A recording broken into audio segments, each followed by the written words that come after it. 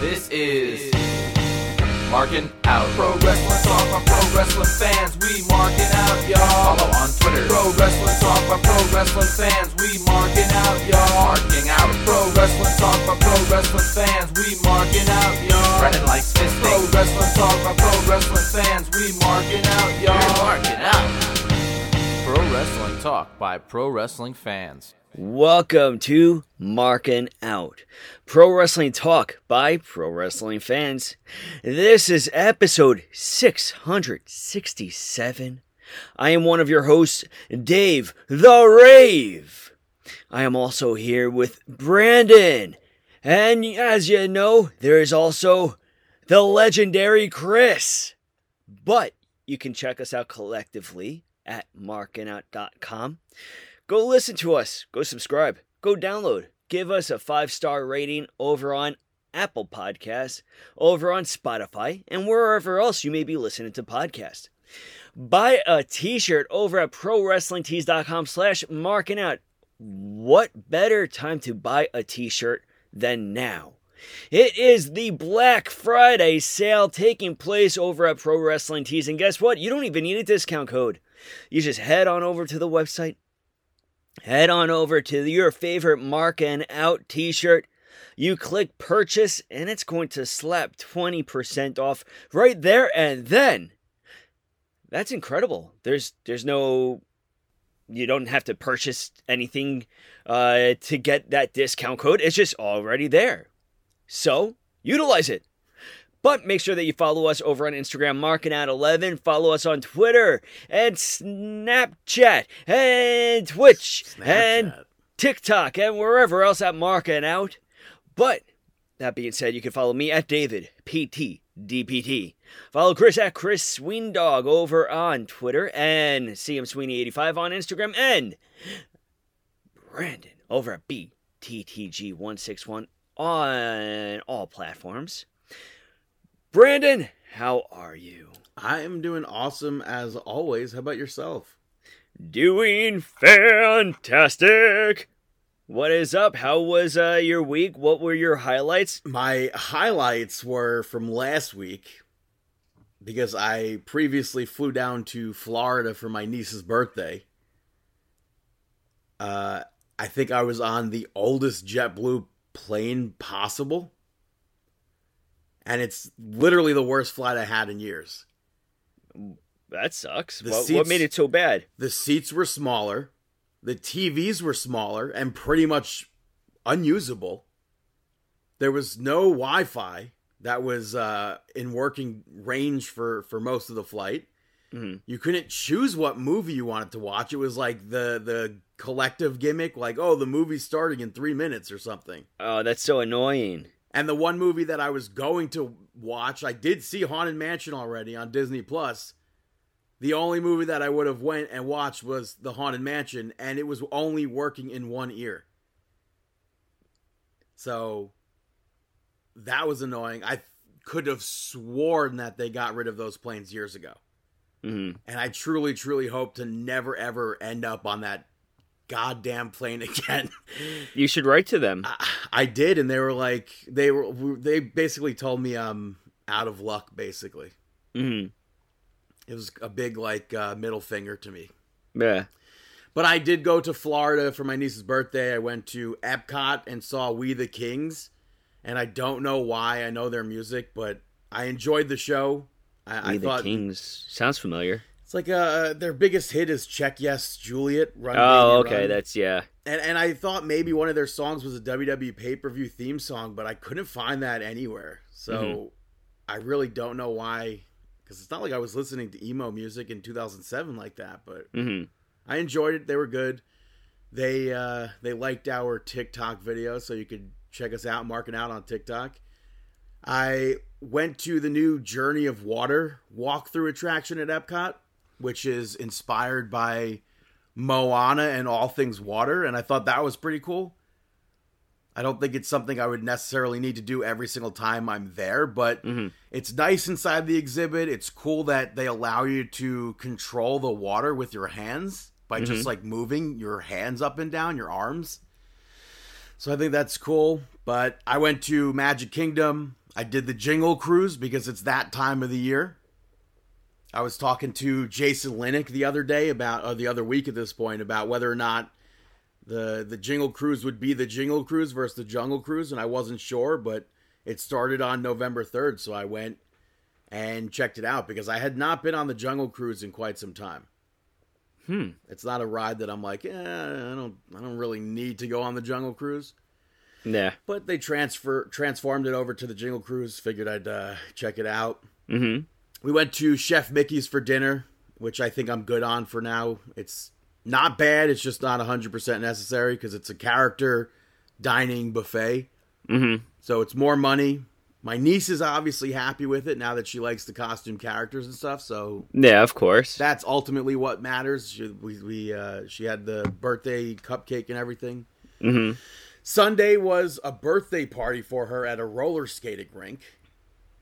I don't know if that was a popular thing when I was a kid. Do you remember going to roller rinks at all? Or yeah, a lot. I know they existed, but I really can't recall going to. You definitely have for like birthday parties. I certainly never skated. I'll tell you that. I 100% never did that. Yeah, you definitely have been. It was the big. You could go to hot skates or. Yeah, but what else was there at hot skates? Because was it just me going to hot skates for an arcade? Pretty much. I mean, it was just arcade, pizza, skating. Yeah, I don't know. Because I mean, I don't think I skated as a kid. I couldn't tell you. But I went to Smoky Bones that night. Got the brisket platter, which was dry at parts, but overall I liked the place.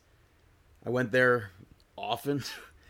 Mm-hmm. I went there way more times than I expected to on this trip. And I only went because I've heard stories of OVW wrestlers talking about how they used to work there when they were in OVW. So I knew of Smoky Bones. And there's apparently one in Ronkonkoma. So Ronkonkoma. Shout out to Sean Waltman. There you go. Nice. I went to Animal Kingdom on one of the days, rode Kilimanjaro safaris 3 times. That's my favorite thing to do in Animal Kingdom. Mm-hmm. It's cool to see all the animals. I went to Epcot again, tried the plant-based moussaka, which I thought was good, and really you couldn't tell that it wasn't real meat.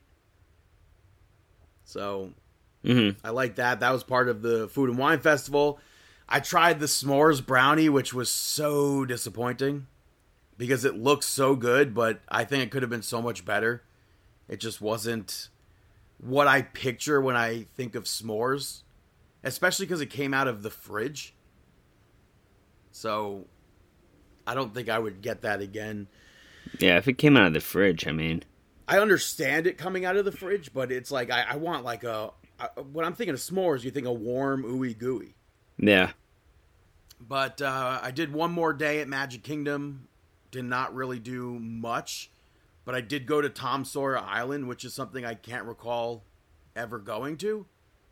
And I certainly never went there as an adult. So I think taking that out of the equation, there might be 3 more rides that I haven't done as an adult left in Magic Kingdom. Mm-hmm.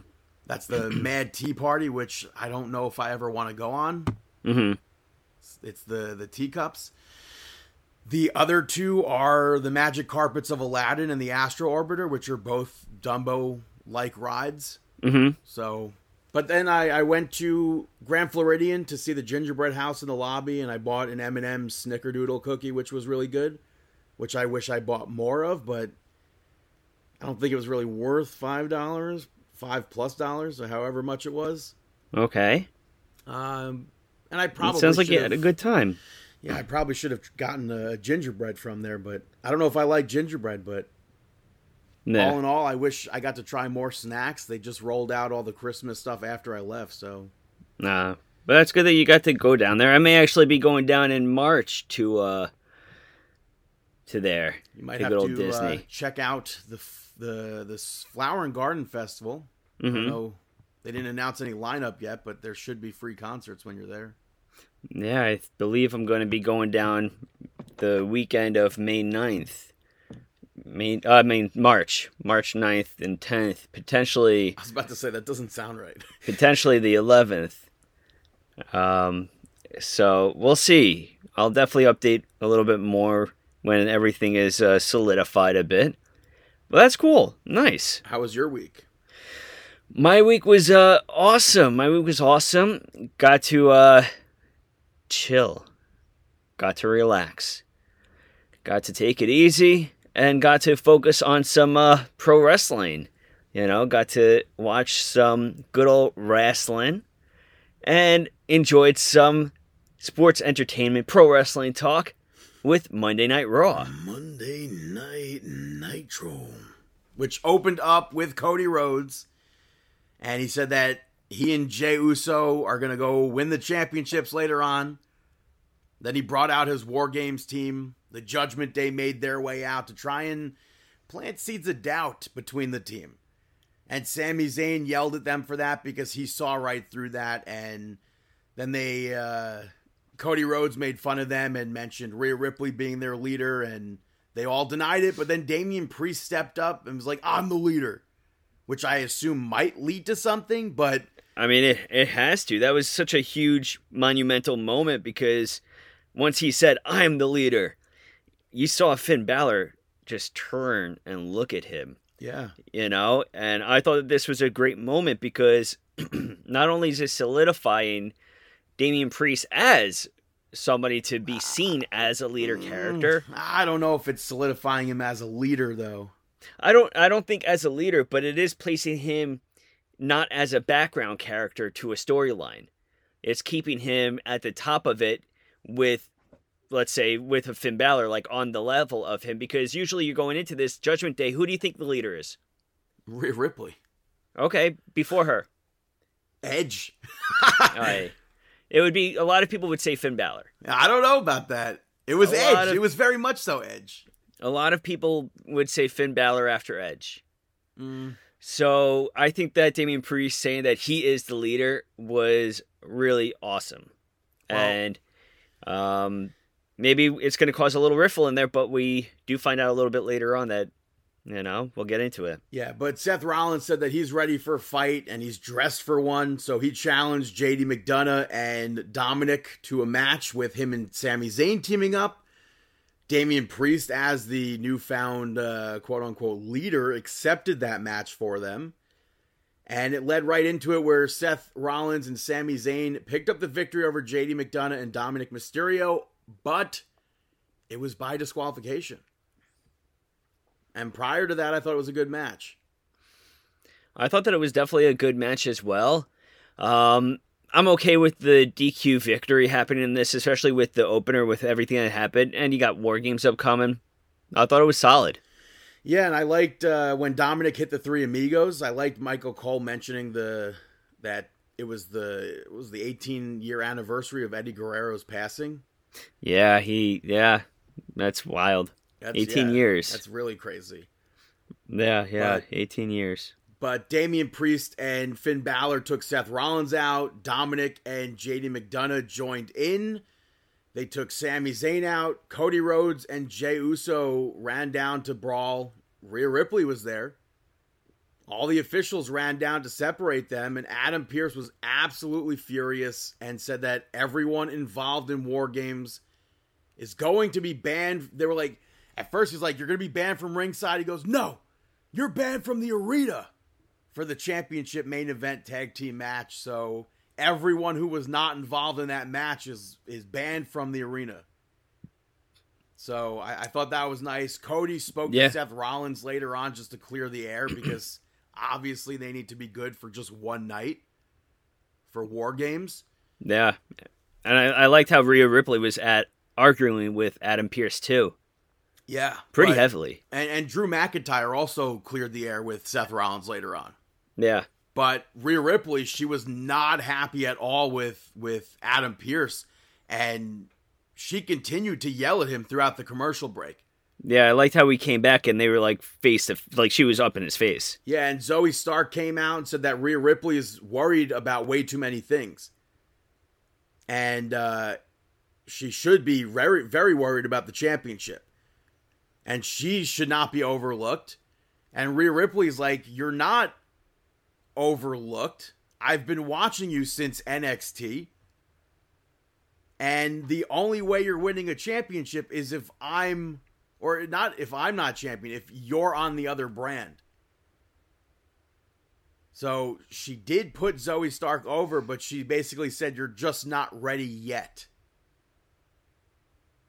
And Zoe obviously said that she's going to take the title from her, and then Rhea tried to cheap shot her, and she ducked it, pulled the rope, and then Rhea Ripley escaped before Zoe could jump out onto her. So I like that they showed backstage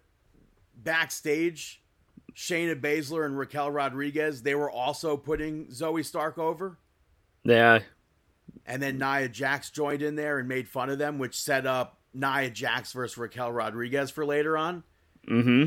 And then we also saw Rhea Ripley make mention of that line with Damian Priest saying he's the leader, and she had them all do a quick little vote, and it's just for WarGames. He's the leader of the male WarGames team. I don't even think they did a vote. I don't think so either, but yeah, it they seemed didn't, like that's what they were doing. No, they didn't even vote backstage. It was one of those things where they were talking about it, where tension was starting to escalate. You can feel the tension starting to escalate.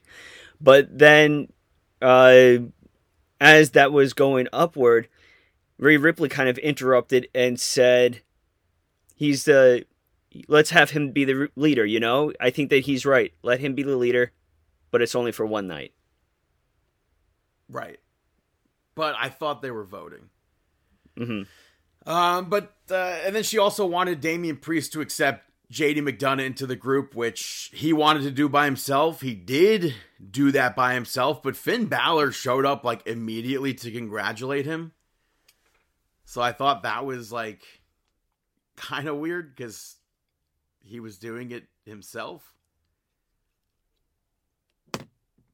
So yeah. Also, I guess that segment also didn't really set up Nia Jax versus Raquel Rodriguez. I thought it set it up pretty fine. No, but I said for later in the night. That match didn't take place. Oh. At least I think I said for later in the night. So I think that match might be happening next week. After that, we saw Shinsuke Nakamura cut a promo before his match, and he said that he's been frustrated and he's taking away someone's choice. And I don't know who he's talking about. I think this one was kind of harder to follow, but he said that it's gonna, it all ends by his hands. Mm-hmm. So clearly there's one person in mind. Clearly there's going to be an opponent for Nakamura that might be a big surprise at Survivor Series. Yeah. Maybe not. I don't know. But it led into Nakamura picking up the victory over Otis. So I feel like Nakamura basically, in saying that whatever he said in that promo, all these matches that he's been having are like pointless to him because he wants that one specific person. But we don't even know who the person is. Right. But I do like that even though Nakamura thinks these matches are pointless, it's not like Otis just like laid down or something. Yeah. He got a lot in on this match, and like including that really nice power bomb. And he reversed the Kinshasa attempt with that World's Strongest Slam. That's true. Yeah. And he also got hit with the Kinshasa from the middle rope and stayed standing. And he was still up. There was a Kinshasa from behind that he was still up for, and then obviously went down for the last one. But do you think that it was like? Do you think that he should have went down quicker or no? No, I mean that makes him look like a beast. It makes him look like a beast, but does it make Nakamura look weak? No, I don't think so. Okay. And the fans were fully behind Otis here. And then Nakamura pushed Chad Gable afterwards, so I don't think Chad Gable's the target, though. So I don't think Chad Gable is the intended target, too. I think that it's just made out like it may be. Yeah. But later on, the Creeds offered up training with Alpha Academy, and Chad Gable said no thanks, and New Day showed up, and then Ivy Nile and Maxine spoke about wanting to maybe be champion also. So, and then they walked off together. Yeah, so It was like kind of like a friends. little unionship that happened where they're like, "You're not too bad," and then they walked off together. But next up, you had Tegan Nox pick up the victory over Piper Niven. Chelsea Green at ringside with Piper Niven. They aired a video package for Tegan Nox, which I think makes her look important, which I like. Yeah, I'd agree with that. Which WWE, I think, has been killing it with those video packages. Yeah. But Piper, I think, controlled a majority of this match. We saw Chelsea Green distract Tegan Nox, and Natalya went after her. Natty knocked Chelsea down, and then Piper knocked her down, which allowed for Tegan Nox to get the upper hand. And we did see Piper keep on fighting, but Nox rolled her up with that, I guess, crucifix pin. Mm-hmm. And now Tegan Nox wants Chelsea. So I don't know if that's taking place next week or what, but I'm happy to get more Tegan Nox, more Chelsea Green.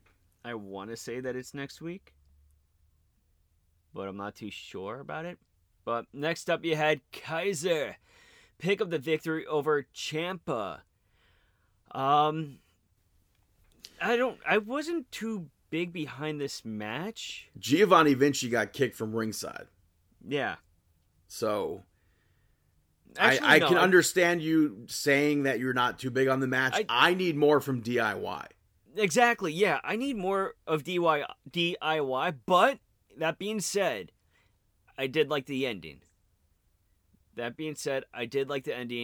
I mean, this match was back and forth, and then like you mention too, Vinci got booted to the backstage area. Gargano was still able to stay out there. Well, because he wasn't cheating. But then the finish came when Vinci came out of nowhere, and I think it was a boot to the face, right? I believe so. I think it was a boot to the face to Gargano, serving with as the a drive-by distraction to Ciampa, and then Kaiser picking up a roll-up victory. With a handful of tights. Which I guess there would be no disrespecting or disciplining, I should say, from Kaiser to Vinci. We did see Gunther put Giovanni Vinci over later on, and Kaiser thought he was talking about him. So Kaiser was annoyed that Gunther was praising Giovanni Vinci. Meh. And then Indus Sher showed up, and they went to go see Adam Pearce. They're going to Adam Pearce? We've seen that happen before, I think. I feel like yes. But in regards to DIY, I don't think we're going to get what we need unless they're champions, and I don't see that happening anytime soon.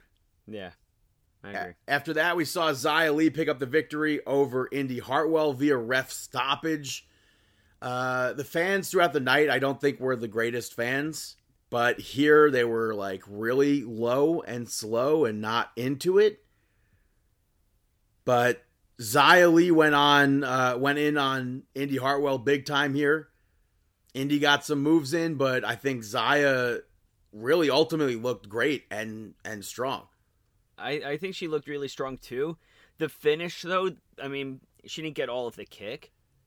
I think it was just they just had a bad angle of the kick.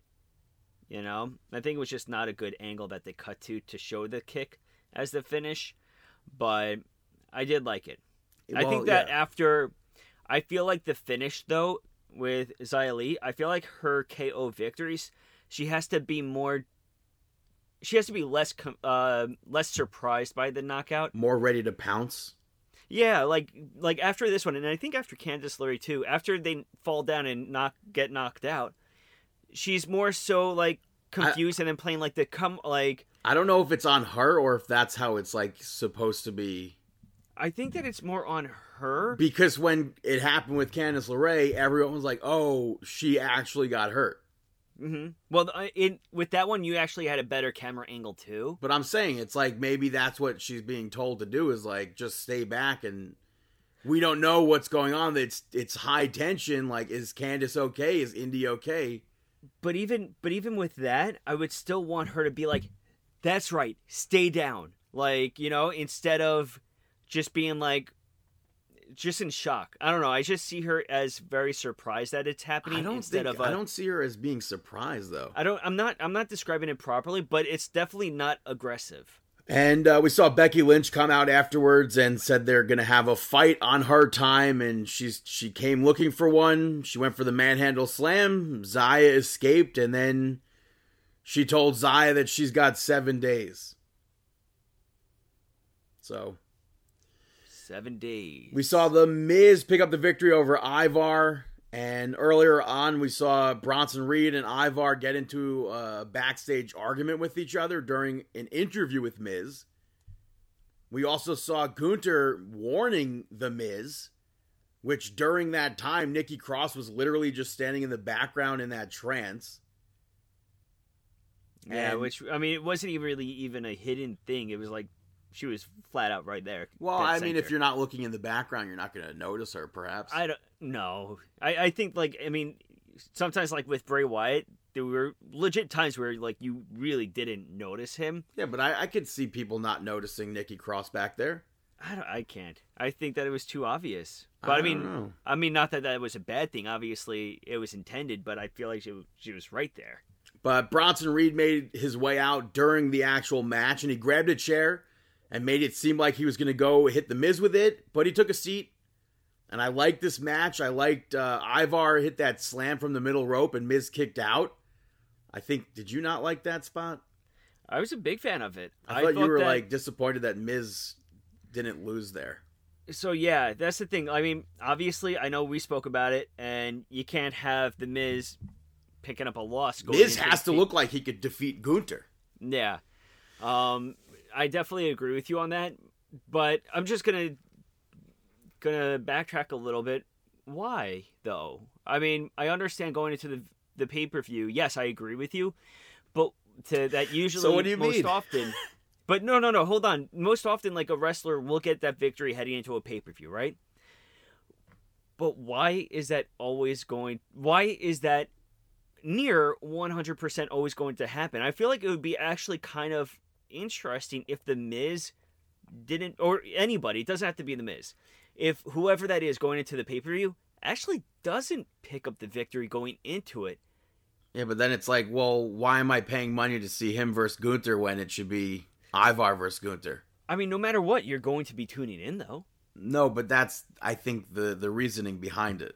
I don't know. I'm actually interested. It has to be that. There's no way. I see what you're saying, but I would be interested in seeing what would happen the other way around. But yeah, going back, when Ivar hit him with the fall away slam from the turnbuckle, it was such a great World's spot. Strongest Slam, perhaps? Yeah, which one? World's Strongest Slam? Yeah, the World's Strongest Slam.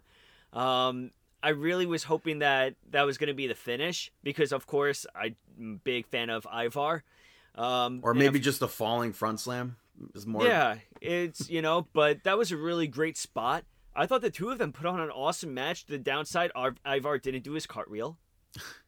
But Bronson Reed distracted Ivar at one point. Miz hit a powerbomb on him and used the ropes for leverage to pick up that victory and cheated to win. So it's like he still has that in his back pocket where, maybe the referee won't see it when I use it on Gunther.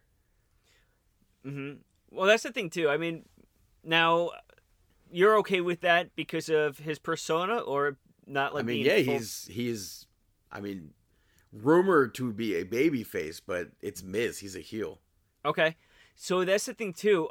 I was like, I forgot who it was. Like, maybe Bret Hart or like Hulk Hogan has done it, too, and stuff like that. But there has been times where faces have utilized a weapon or... Oh, yeah. I mean, I'm not opposed to a face using heel tactics. Okay. So, yeah. But it was a good match. Yeah, and afterwards, Bronson Reed attacked Ivar. Yeah, and he hit the thick boom. Yeah. Thick boom, baby. Main event saw the Judgment Day pick up the victory over Cody Rhodes and Jey Uso to retain the tag team championships. This match was long. I did not expect it to be this long of a match. I thought that, because I think it started at like 9:25. I think they introduced that this match was coming up around like 9:17 or something, and I'm like, or 10:17. Yeah. And I'm like, if this is happening now, what's the main event? And then... Exactly. I thought for sure maybe there was going to be some sort of a interview or some sort of a segment backstage or something to close it. I did not expect this to be it. The time that they did from introducing the match to the actual match starting was just like a waste of 10 minutes. Mm-hmm. But I'm excited for WarGames, but I feel like we've seen a bunch of different combinations of this match for months, and it kind of takes away the excitement for me. Because it's like, do I really need to see Cody and Jay and the Judgment Day and Sami Zayn again? I'll tell you, I'm still wanting to see it. I am excited for WarGames, but there is that in like the back of my mind where it's like, oh. My thing is, I just want to see Judgment Day win. I don't know how that's going to work out. I know the biggest thing from this match was Drew McIntyre showing up and taking Jey Uso out. That led to the end of the match, and then Rhea Ripley shook Drew McIntyre's hand to end Monday Night Raw. Yeah, at the top of the stage with no other Judgment Day members up there. So it was just her and Drew McIntyre. There wasn't nobody else on that stage. But what I did like is that you didn't see McIntyre there, but then they panned out and he was just standing there looking at, I believe, Cody. Who did he hit? Jay. He was just standing there looking at Jay, and then he hit him with the Glasgow Kiss. Claymore? Oh, Claymore. Sorry. Yeah, the Claymore. I thought that this was a great way to end the Monday Night Raw. And then Cody Rhodes teased potentially Randy Orton after the show ended. Oh, I didn't see that. So. Yeah. I do feel like if there's a place to have someone come back, I guess it would be. They're taking bets in Vegas on this too. Apparently, the rankings right now, it's Randy Orton number 1, Kevin Owens number 2, and number 3 is CM Punk for the odds of being that replacement. It would be funny if it was Kevin Owens, because he was kind of like the original person that we had slotted in there for that. But yeah. I feel like it would make most sense if it was Orton. Mm-hmm. Especially if he's good to go. I don't like Orton as a face, though. Well, I mean, imagine if Orton actually does turn on whoever is in that match to be a heel, to allow Judgment Day to win, but he doesn't actually join Judgment Day. He's just, I mean, Randy Orton has gone on the record of saying that he wants to be heel. Like, he loves being a heel. You know? So that would be interesting if he cost them the match. I'd rather not see a main event heel Randy Orton right now. Why? I've had enough of that. And he's been gone for so long. I don't know. We haven't seen, I guess it would have been, was it 2020 since we saw that? Where he sent all those wrestlers to AEW, including Edge and Ric Flair now, and Big Show and Matt Hardy and. Oh, that was wow. Time flies. Yeah, but that was Monday Night Raw. Moving over to NXT, which opened up with the Family picking up the victory over Chase U to become the tag team champions. There's been a lot of hype surrounding the supposed scandal with Andre Chase and Chase University. Which it even opened with like a bunch of reporters trying to get a word from Andre Chase. Fans were against Chase U as if they knew what the scandal was, but we don't know what the scandal is. The Chase U students even left at some point, and that was pretty much downhill for Chase University, but I thought it was a solid tag team match. We just don't know what the scandal is. Yeah, I'm looking forward to finding out what the scandal actually is, but I can't see it being anything good. You know, I feel like their scandal, I don't know. And we saw all the tag teams like backstage, they spoke, and then they all want title shots, of course. Los Lotharios got into like a pull apart with Idris Sanofi and Malik Blade, and then later on we saw the media bombarded Andre Chase again. Yeah. And JC drove him off, and it makes me wonder, still don't 100% trust JC. Is she the reason behind all of this? I don't either. I don't think that I don't trust her. At all. Be interesting to see. Yeah, I totally agree with you. But next up, you had the Supernova Sessions. In the back, you had the Supernova Sessions taking place with Alpha Academy. I like this entire segment. Yeah, Akira Tozawa wants like a real one-on-one match for the Heritage Cup. Mm-hmm.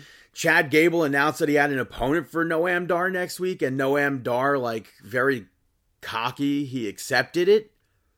And then we saw Maxine hype them up, and it ended up being Chad Gable as the opponent. And Noam Dar tried to swing on him, but he ducked it and headbutted Noam Dar instead. So, for some reason, I thought Chad Gable versus Noam Dar was taking place this week. Mm-hmm. But I'm pumped to see it next week. Yeah.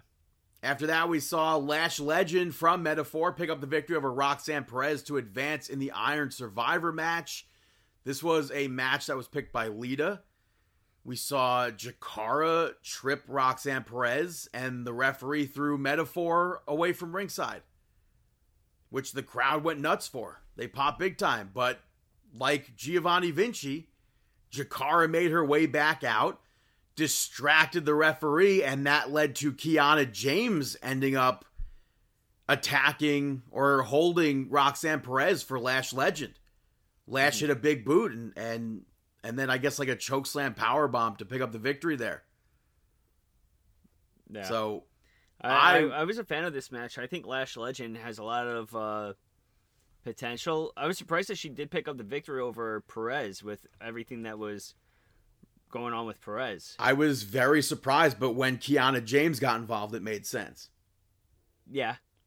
And then the women's locker room, they were obviously split about what happened with this, and it turned into Gigi Dolan challenging Ariana Grace, and later on, Gigi Dolan picked up a pretty quick victory, I think, over Ariana Grace. Yeah. After that, we saw the Warriors tea ceremony, which I liked that segment. It made me kind of want tea, even though I don't like tea. I thought that this segment was interesting. I didn't know where Xia Li was coming from with it. It basically just sets up Xia to like not hold back in their match next week. I guess, yeah. So I guess it's kind of sets her up to like now be okay with whatever pain she's about to bring to her. Yeah, pretty much. You know, like, and then the fact that she didn't drink the tea at the very end was very telling of what's going to be happening. Right. But after that, Bron Breakker was interviewed, and he said that he does not regret what happened last week and what he did last week. Dijak interrupted that and said that Bron Breakker's future is uncertain. But he's in the Iron Survivor Challenge, and Breakker said that he doesn't want him in that. And Dijak's like, I'm the only one who does want you in that, because I know you can't break me. Mm-hmm. And he dropped, Bron Breakker dropped a retribution line, which I popped for. I like that. But I liked that Dijak, Bron Breakker's like, you do not want me in that. And Dijak's like, yes, I do. Mm-hmm. So I thought that was pretty cool. But after that, we saw Carmelo Hayes and Trick Williams interviewed. Trick said that the punch, obviously, from last week was an accident, which Carmelo Hayes reiterated that he did not attack Trick Williams. And he mentioned passing a lie detector test, which Mackenzie Mitchell was like, what lie detector test? And then he was like, we all know Lexus King told the world. It was Lexus King. We know who it was. Which I still feel like it wasn't Lexus King, and I still feel like it might turn out to be Carmelo Hayes who attacked Trick Williams. I think I agree with you on that. You know, I feel like they're playing it up too much for us to believe that it's Lexus King. Yeah, I mean, Baron Corbin put Lexus King over later on, and King didn't really say how he actually did the attack. So I still think there's missing holes there. Mm-hmm. We saw Trick Williams pick up the victory over Joe Gacy to advance to the Iron Survivor match. This again was picked by Lita. Gallus got involved. Carmelo Hayes grabbed Wolfgang, and Trick went flying out of the ring trying to hit Wolfgang, which I guess this could have turned out like Lash Legend versus Roxanne Perez, but the outside interference didn't really work against Trick like it did in that match. Mm-hmm. But Mello might be jealous. He did one of those hugs again, and he was staring at the Iron Survivor graphic.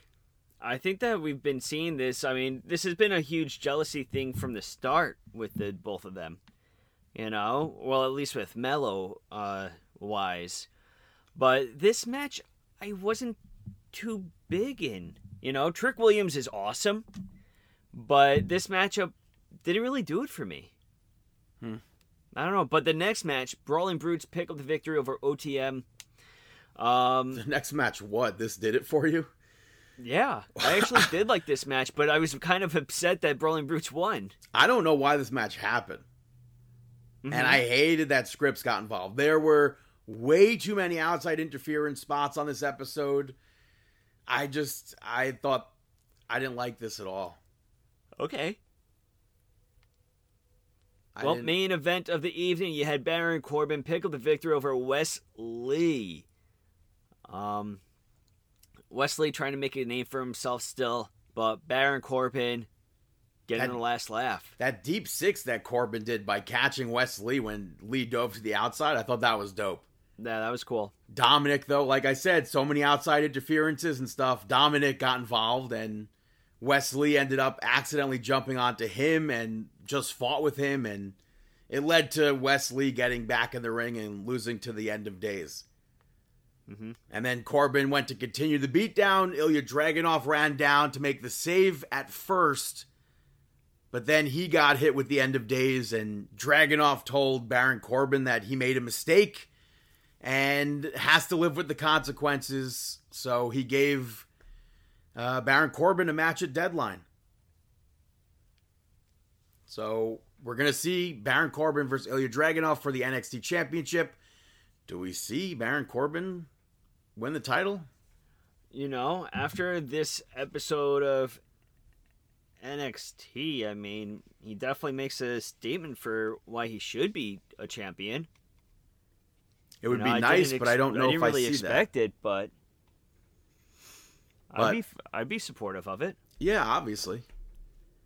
Yeah. But that's NXT. Moving over to SmackDown. Road Dogg filled in for Cord Graves this week, which was unexpected. Pretty cool. Kind of hope that Michael Hayes fills in at some point. I think that would be cool. But it opened up with Damage Control. I think they had to open with Damage Control. And they looked so cool walking out together. I thought that was dope. They did a tease of the four of them maybe being against Bayley. But it ended up that they were talking about Asuka not being an official member yet. So Bayley asked her to join. Asuka accepted. And then Dakota Kai introduced a challenge to lay out on behalf of, I believe it was Io, for WarGames. To Shotzi, to Bianca, to Charlotte, and a mystery fourth tag team partner. Shotzi's tank came out. Shotzi attacked them from behind. Bianca Belair and Charlotte ran down. The faces had the upper hand at moments, but Damage Control is Damage Control, way too strong. They ended up getting thrown out of the ring, and it led to all of them going around to try to recruit another teammate. We saw Bianca Belair speak to Mia Yim. Damage Control took her out. So that was a common theme. I thought that was a great segment, though. Street Profits open up the first match of the evening, picked up the victory over the Brawling Brutes and Pretty Deadly to become number one contenders. I always like seeing the strength of Ridge Holland be shown off, and he did a bunch of tag team moves by himself, and I think that's pretty cool. Pretty Deadly, I thought were about to actually pick up the victory when I think it was Elton Prince had that blind tag spot, but I thought that the Street Profits needed to pick up the victory here. Butch accidentally hit a bro kick on Ridge Holland. And that was basically the downfall. Ridge ended up leaving Butch after that. Backstage during the match, we saw B-Fab speaking to Bobby Lashley again. So we're going to see what happens with that. But right now, Street Profits are number one contenders. I think it'll be interesting to see how the Street Profits look strong while also losing to the Judgment Day, because I don't think they're going to become tag team champions yet. After that, we saw Dragon Lee pick up the victory over Axiom. He wanted to avenge Rey Mysterio, and he wanted a match against Santos Escobar, but Nick Aldis said that he brought in Axiom instead, and it was a good spotlight match. The reversal Canadian Destroyer that Axiom did was dope. I think the false finish from the Spanish Fly was really good, and overall it was a very good match. After that, Santos Escobar came out. We found out that Rey Mysterio had knee surgery, so he's going to be out. So that's why the attack actually happened. But Santos Escobar explained why he did what he did. And he said that he wished to have the next generation see him the way he saw Rey Mysterio. And then he said that Dominic was right. He spoke about how Rey Mysterio won the U.S. Championship when it was rightfully his. He wanted to rebuild the LWO. But then Rey Mysterio went and brought new members in. And he said that Rey sided with an outsider, like Carlito, over him. And he said that he hopes that Rey Mysterio never comes back. And then Zelina Vega came out. They argued. She slapped him. Joaquin Wilde and Cruz del Toro came out to comfort her. And then Escobar had them come to the ring, basically, to be like, are you with me? They disagreed. He told them to leave, and then he attacked them. And then Carlito finally showed up, and Escobar left. That's a kickoff match, I think, for Survivor Series. But if this is done right, then this can be absolutely huge for Santos Escobar. And that was an incredible segment. I thought that was great. We saw Zelina Vega as one of the people that were spoken to by Bianca Belair for the WarGames team. Damage Control took her out as well. And then Bianca Belair told Charlotte she better go make or take a phone call. But I'll get to that. We saw Grayson Waller pick up the victory over Cameron Grimes. Austin Theory did commentary, but he ended up checking on Grayson Waller at one point. Got kicked in the face by Cameron Grimes. And that was basically the downfall, the distraction that led to the end for for Cameron Grimes. So, not much of a match. It was just to get Waller and Austin Theory on TV together. We saw Solo Sikoa come out with Paul Heyman and Jimmy Uso. Paul hyped him up big time. And then he announced John Cena as if he was there, but then he was like, is not here. And he said that it was thanks to Solo Sikoa, and he won't ever be in WWE again thanks to Solo Sikoa. And Paul Heyman, I think, did a fantastic job at hyping Solo up and his victory over John Cena up. And we saw LA Knight finally interrupt. He did some rhyming, laid out his plan to stomp out the bloodline. It led to the main event with LA Knight picking up the victory over Jimmy Uso. We saw Paul Heyman and Solo Sikoa left, I think, during a commercial break. Paul took a phone call. LA Knight controlled a big chunk of this match. Jimmy had a quick comeback, but there was literally no way that I could have seen LA Knight losing this match. So he won. Solo Sikoa came back out afterwards. Jimmy attacked him. And then Solo hit him with the Samoan spike. Cody Rhodes made the save. We saw him backstage at one point when we saw Nick Aldis' office when Charlotte, Bianca, and Shotzi were talking. Knight had a comeback. Cody and LA Knight left on top, basically. Maybe, I know we said earlier, big tease for Randy Orton. Maybe it's LA Knight. I don't know. But in regards to WarGames, We saw, like I said, Bianca Belair, Charlotte Flair, and Shotzi Blackheart needing a partner for WarGames. Charlotte looked super worried about whether or not the person that she called would make it. And then they went out to the ring, and Flair said that if they're going to war, there's only one person she wants on their team, regardless of friendship or not. And then Damage Control interrupted, and Bayley made fun of them, specifically of Flair having no friends, basically.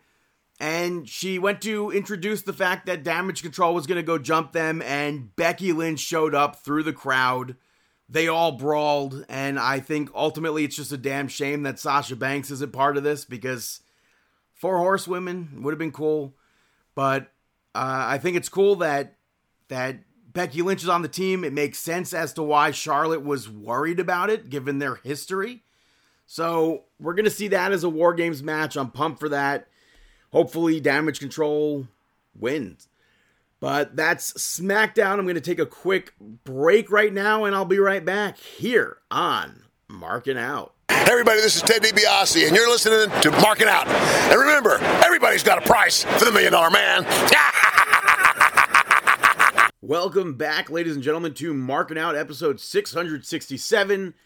Going back last week to AEW Rampage, we saw Ricky Starks pick up the victory over Preston Vance. Preston Vance's last singles victory on television was in January, so I think it would have been nice to get him a victory here. But since it was against Ricky Starks, I completely understand why he lost. Big Bill did commentary, which was nice to hear from him again. I liked the match. I wish they didn't spend as much time as they did outside the ring, though. But the champions beat down Preston Vance afterwards, and LFI came out to make the save. And then I would have thought that it would lead to something bigger. I don't think that any matches are set up for this week. I could be wrong between the two teams. But they did a segment where Jay Lethal spoke about Eddie Kingston, and then Ortiz showed up and tried to fight them, and he got put down pretty quickly. We saw Red Velvet pick up the victory over Ruby Soho.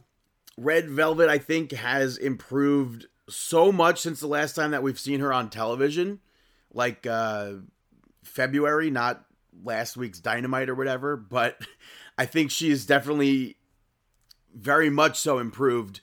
But Ruby Soho got flowers delivered in the middle of the match and acted as if she had no clue who it was from. Commentary had no clue who it was from, even though her and Angelo Parker had been flirting for like weeks at this point. And then backstage, you saw Saraya yell at Angelo Parker. I kind of think this was my favorite segment that Saraya's ever been part of since joining AEW, just because it was so funny with Matt Menard and Saraya together. So I'm looking forward to more of that. Hopefully there is more of that. We saw the Kingdom pick up the victory over Danny Rose and Ricky G. The officiating in this was super goofy. Roddy, though, took his neck brace off and afterwards hit an end of Heartache and then quickly got back into the wheelchair, the neck brace, the glasses. So I thought that was a funny comedic spot to add to this segment. The main event saw FTR pick up the victory over Vikingo and Commander. Like I said the other week, FTR, I think, just lost so much steam for me since they lost the titles, and this kind of just adds to it. I enjoyed the match, but they were like the top team in AEW and then fizzled out. Even the number one contenders, the Young Bucks, they fizzled out. So, as much as I enjoyed this match, I liked a lot of spots. That gory special from Cash was dope. I also liked FTR showing them respect after the match. They've just gone down. And then after the match, the lights go out. House of Black were on the screen clapping. Malachi didn't have his eye gimmicked. So I don't understand how it goes from gimmick to not gimmicked. But this match would have made so much more sense if they were champions still. Or House of Black showing up would have made more sense if they were champions. If FTR were champions.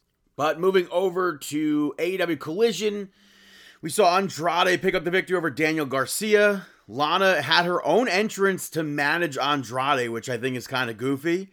Miro watched from the back. The match itself started at a slower pace, but it picked up.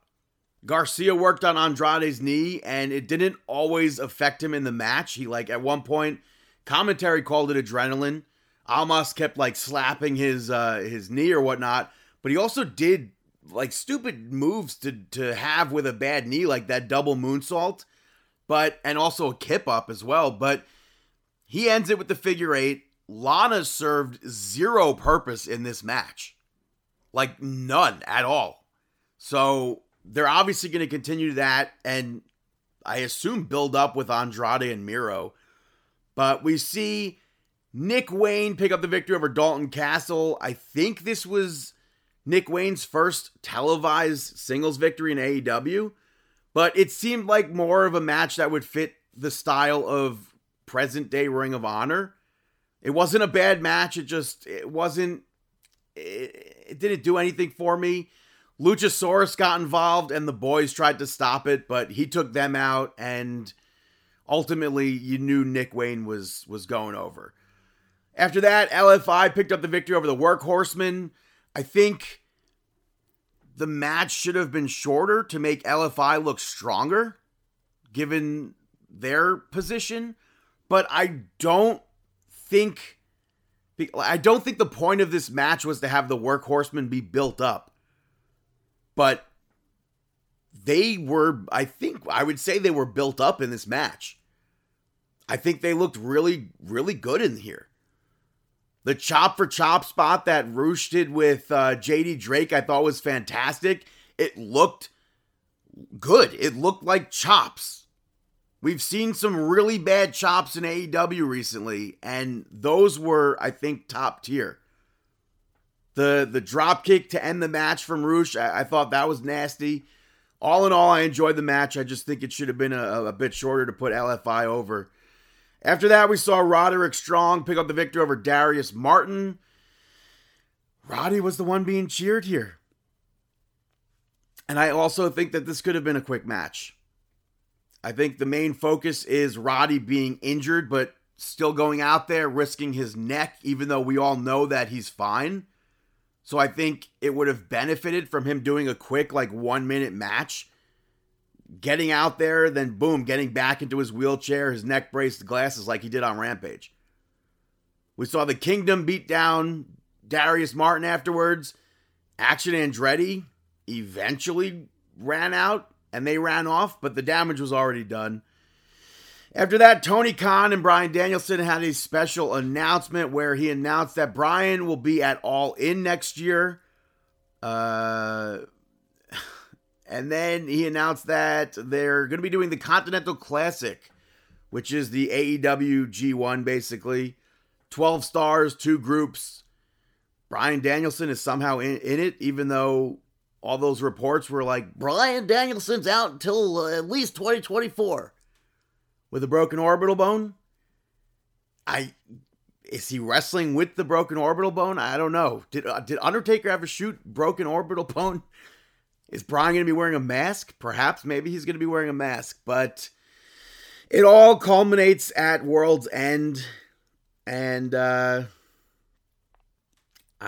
think hopefully it ends with Bryan and Malachi Black. Maybe. After that, Julia Hart picked up the victory over Willow Nightingale.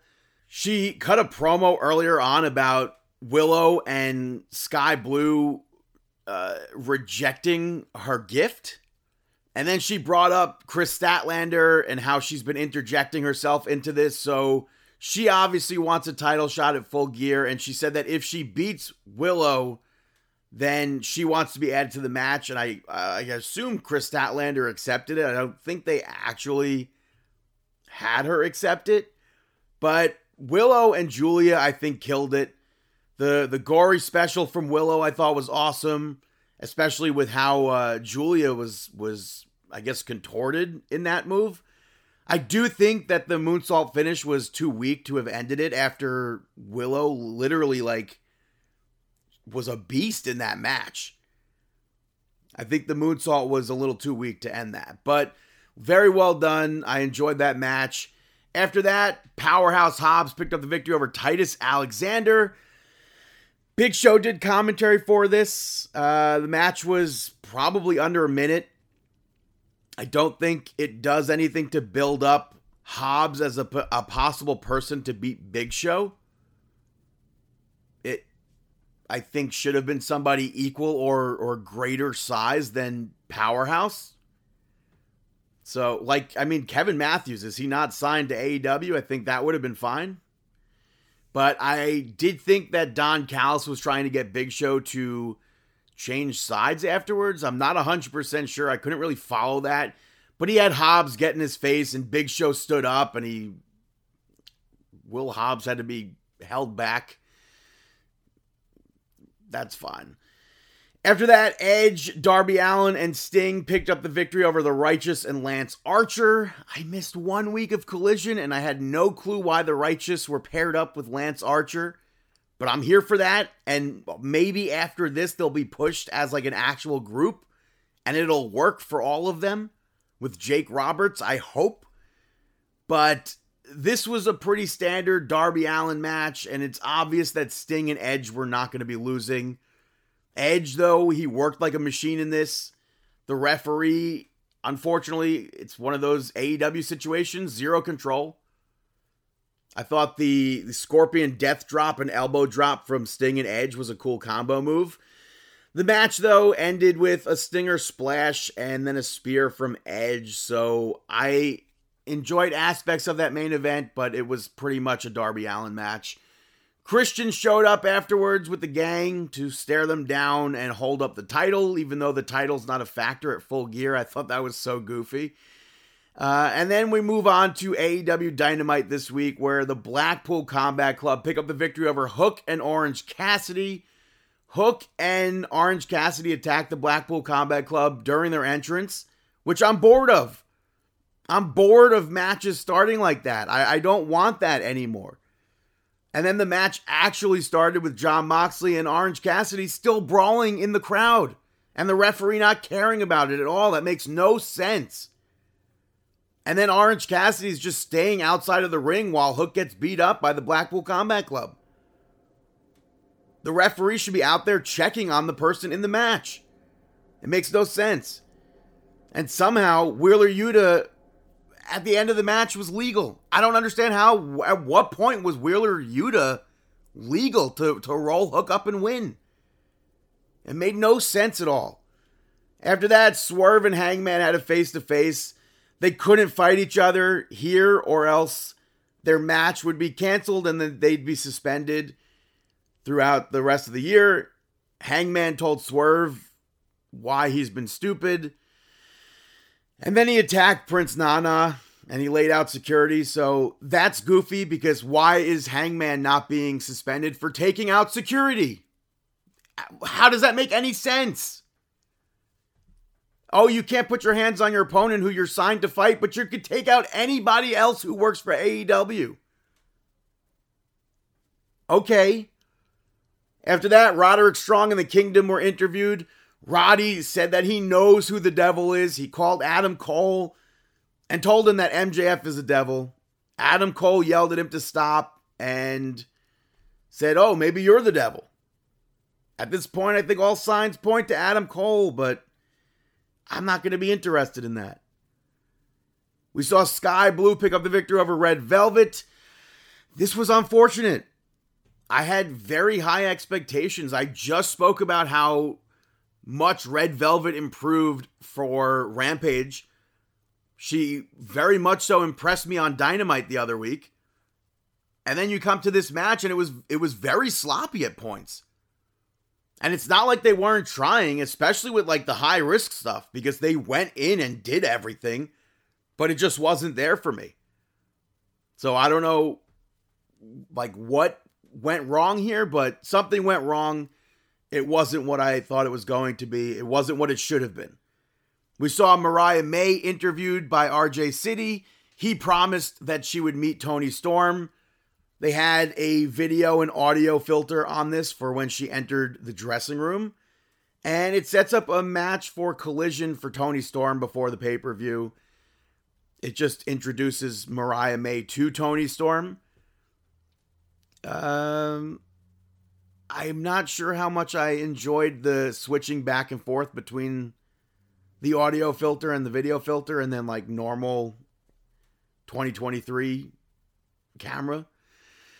But I understand it and I also appreciate it. We saw Samoa Joe pick up the victory over John Cruz. Quick match against Serpentico's unmasked alter ego.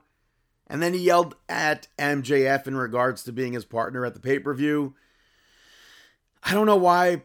I don't know. It's just so weird that the main focus of the pay-per-view is the dark match, pre-show match or whatever. I don't understand. It's been for even All In, the main focus was that. I don't get it. Young Bucks picked up the victory over Penta and Commander. I liked the reversal of the move from Commander into the Springboard X Factor, but I could have done without this match. There was 0% chance that the Bucks were losing.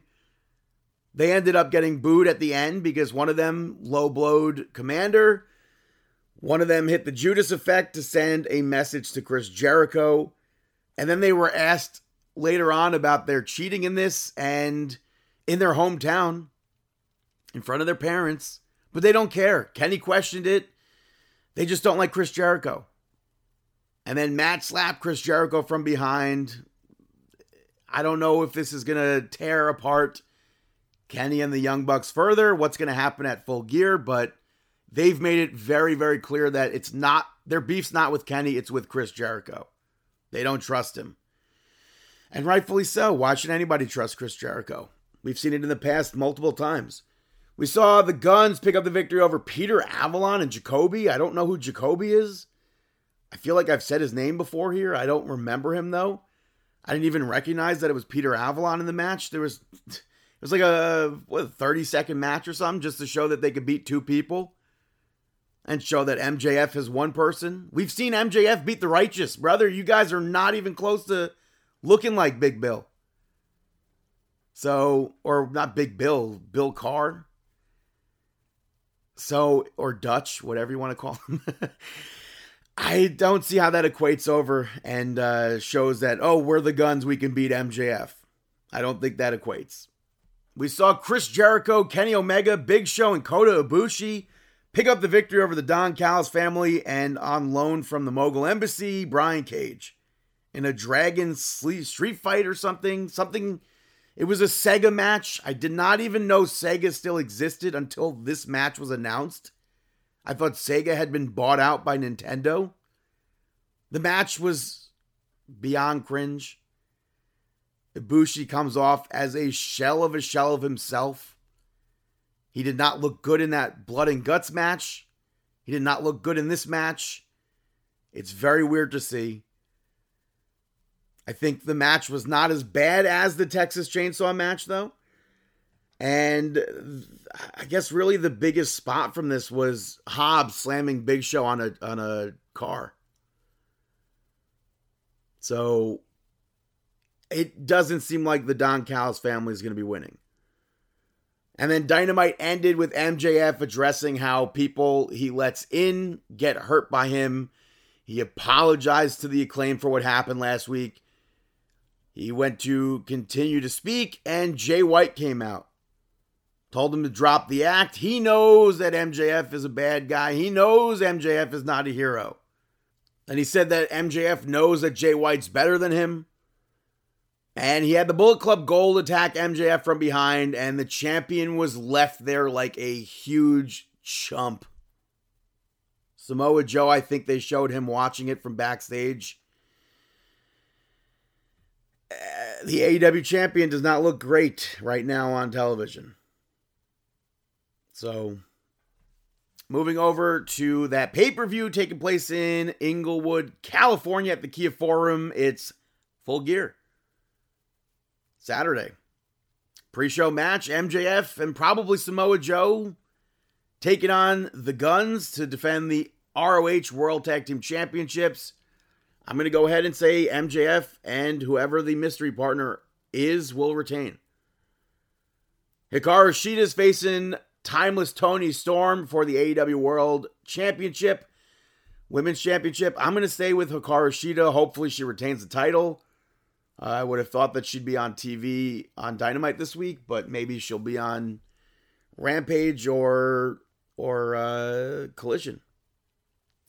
Sting, Darby Allin, and Edge will be, and with Ric Flair. Oh, that makes no sense.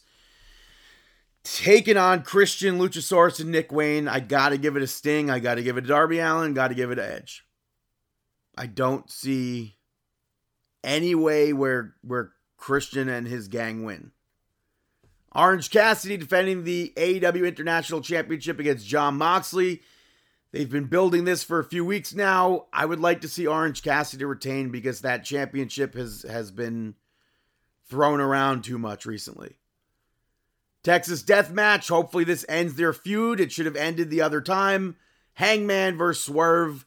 Gotta go with Swerve. Tag team number one contendership on the line. Young Bucks giving up their spot perhaps. Golden Jets, Kenny Omega and Chris Jericho facing the Young Bucks.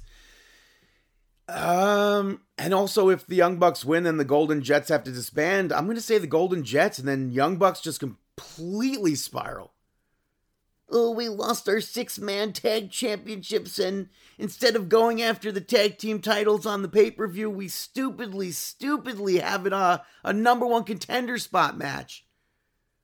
And then the Golden Jets, maybe they win the tag team titles. And then the Young Bucks just keep spiraling. Boo-hoo, boo-hoo. And then we have an AEW TBS Championship match. Statlander defending it against Julia Hart and Sky Blue.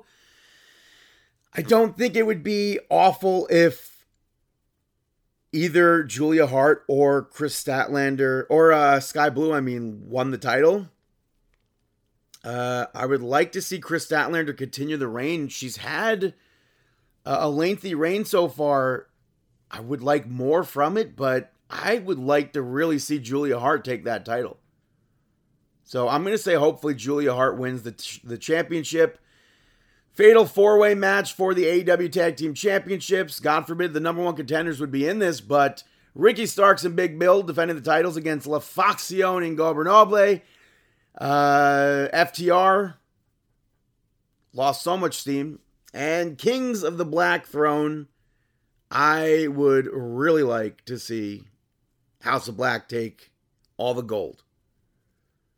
So it'd be nice to see them win the tag team championships. It'd be nice to see Julia Hart take the women's championship. The TBS championship, So I'm going to say House of Black. Not 100% certain that's going to happen, though. Main event, I assume AEW World Championship on the line. MJF is not even having the championship. Defending it against Jay White, who currently has the championship. Got to assume it's MJF. Hopefully the devil gets revealed. Hopefully we're done with the devil gimmick soon. That's Full Gear. Hey, Brandon. Got any shout-outs? Hey, wow, this is Owen Wilson. You're listening to Brandon's Shout-Outs. Spider-Man Across the Spider-Verse gets the first shout-out. Have you seen this yet or no?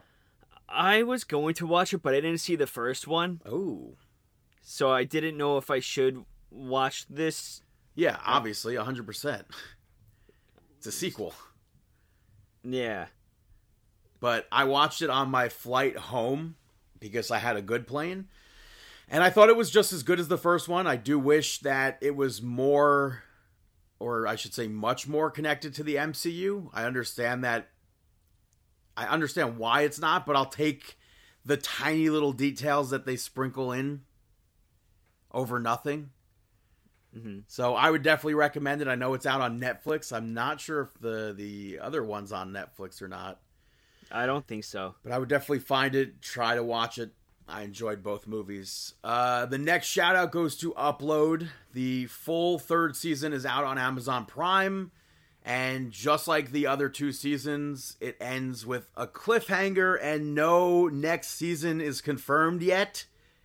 Which I don't understand how shows do that, but I think it's such a good show with, just the right amount of cheesiness to it, I guess. But Greg Daniels is one of the, he's not one of, he was the creator of Upload. He brought the Office to the United States. He co-created King of the Hill, Parks and Rec, so many other projects. Robbie Amell and Andy Allo star in this show. The basic premise is that when you die, you could be uploaded. Your consciousness can be uploaded, and you could like live in a virtual afterlife and still be yourself and communicate with people who are living. That sounds wild. Yeah, and I enjoyed it. It was one of those shows that came out during COVID, and I just watched it, and then a few years went by, and then they had that the second season, I believe, came out last year, and now the third season, and hopefully a fourth season's coming next year. So check it out, Amazon Prime, Upload. And then my last shout out's going to Liberty Tree Tavern, because I was supposed to go there, but we changed the reservation. Well, originally we were aiming for Chef Mickey's. Mm-hmm. They did not have any reservations, so we got Liberty Tree Tavern, which is literally, I think, my favorite restaurant in Magic Kingdom, one of my favorite restaurants on Disney property. And we ended up last minute getting a reservation for Chef Mickey, so we changed it, and I didn't get to go to Liberty Tree Tavern on this trip. Mm-hmm. But it's Thanksgiving next week, and that's basically the food that they have, so I figured give it a shout out. It's turkey, stuffing, cranberry sauce, pot roast, mac and cheese, mashed potatoes, green beans, and the toffee cake is absolutely delicious.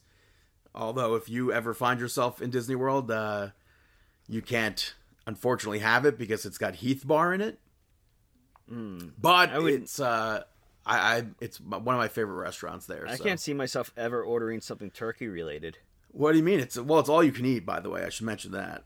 Yeah, I'm not a big turkey fan. I do like turkey soup. What does that mean? Like cream of turkey. But how could you not be a turkey fan and then you're like, oh, I like turkey soup? Turkey's too dry for me. It depends on how you make it. You're eating bad turkey, brother. Hey, cook it for me, brother. I don't like cooking poultry. Oh, there you go. But if you have properly cooked turkey, it should not be dry. Mm-hmm. So those are my shout outs. Now it's time for our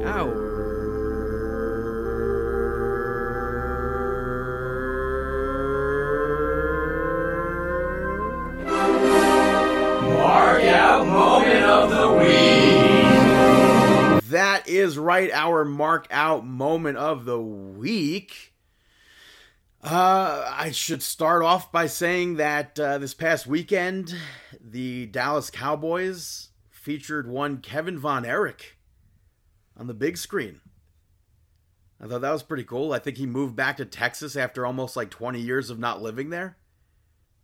So I thought it was cool to see him featured all over the internet with that. Obviously, the Iron Claw movie comes out next month, which is also cool to see interviews with like Zac Efron and Jeremy Allen White and hear how much respect that they have for wrestling because of these roles that they've played. Mm-hmm. So I think that's pretty cool. But I popped big time seeing Kevin Von Erich on that screen.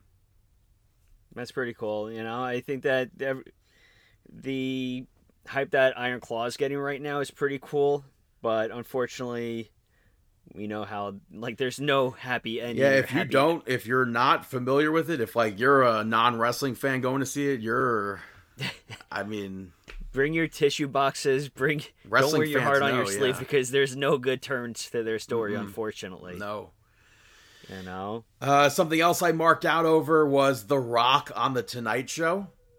And he spoke about his most recent appearance on SmackDown, which I thought was pretty cool. Did you catch any of The Rock on The Tonight Show or no? No, I did not. Him and Jimmy Fallon went to FAO Schwartz and gave away toys and stuff, I think. Mm-hmm. So I thought that was cool. That's pretty awesome. Did you have any mark out moments? A mark out moment of the week? I can't say that I did. A big Scott Steiner appearance? Where? Here, apparently. Oh. Well, I have more mark out moments. MTV Cribs randomly recorded on my DVR. in the middle of a season. I went to go see when the season actually began. It was October 2022. But this was, in fact, a brand new episode of this season. They're still doing those? Yeah, they brought it back recently-ish. So maybe somewhat during COVID. I'm not 100% sure when they brought it back, but this was part of the newer season, and it was an episode featuring Nikki Bella, or Nikki Garcia, I should say. So it has to be, like, super recent, because that whole Bella Twins thing happened somewhat recently. So I thought it was cool to see her house. I wasn't super impressed. It was basically just a ton of clothes. But Brie actually made an appearance when they went to their winery, so I thought that was cool also. She has a black interior. The interior of her refrigerator is black, and I've never seen that before. That's different. Yeah, I thought that was weird. Something else that made history this week was Becky Lynch on Jeopardy, Celebrity Jeopardy. She was a contestant and became the first contestant in the history of the show to answer 0 of the 60 questions correctly. Wow. I think she tried to answer 5 of those questions, but obviously did not get them correct. She did get the final Jeopardy question correct, but it left her, I think, with like $1,000, which was not going to win the game. Rachel Dratch and Macaulay Culkin were also other contestants, and I believe Dratch literally won by $1, which is pretty crazy. Yeah, I think she beat Mac with $1. That's crazy. Or by $1, not with $1. Mm-hmm. So I thought that was cool. And obviously Macaulay Culkin, he's been associated with pro wrestling. And then also on Late Night with Seth Meyers, during the opening news segment that he does, he mentioned something about, they were talking about the song Macho Man, and I think they were talking about Trump, but he equated it to Randy Savage, and he was like, well, it could have obviously Randy Savage could use it or something mentioning him, and then they did a callback to it and brought up Mean Gene, so I thought that was cool to hear wrestling brought up there. Mm-hmm. But those are really the mark out moments of the week, and that is episode 667. Of course, by the time you listen to next week's episode, it will have already been Thanksgiving, so we hope that everybody had a nice Thanksgiving, or we hope everybody has a nice Thanksgiving, we should say, because this is before Thanksgiving right now. Yeah, gobble, gobble. And then, of course, you could follow us on Twitter at Markin Out, at BTTG161 on Twitter and Instagram, Chris Sweendog, CM Sweeney85, David PTDPT, Facebook.com/Markin Out, YouTube and Instagram Markin Out 11. You could check us out on ProWrestlingTees.com/Markin Out. Get 20% off for those Black Friday deals. No code necessary. Did I say TikTok? I might have not said TikTok at Markin Out. Apple Podcasts, Google Podcasts for now, Amazon Podcasts, Spotify Podcasts. Rate, review, subscribe, markinout.com. And we wish you the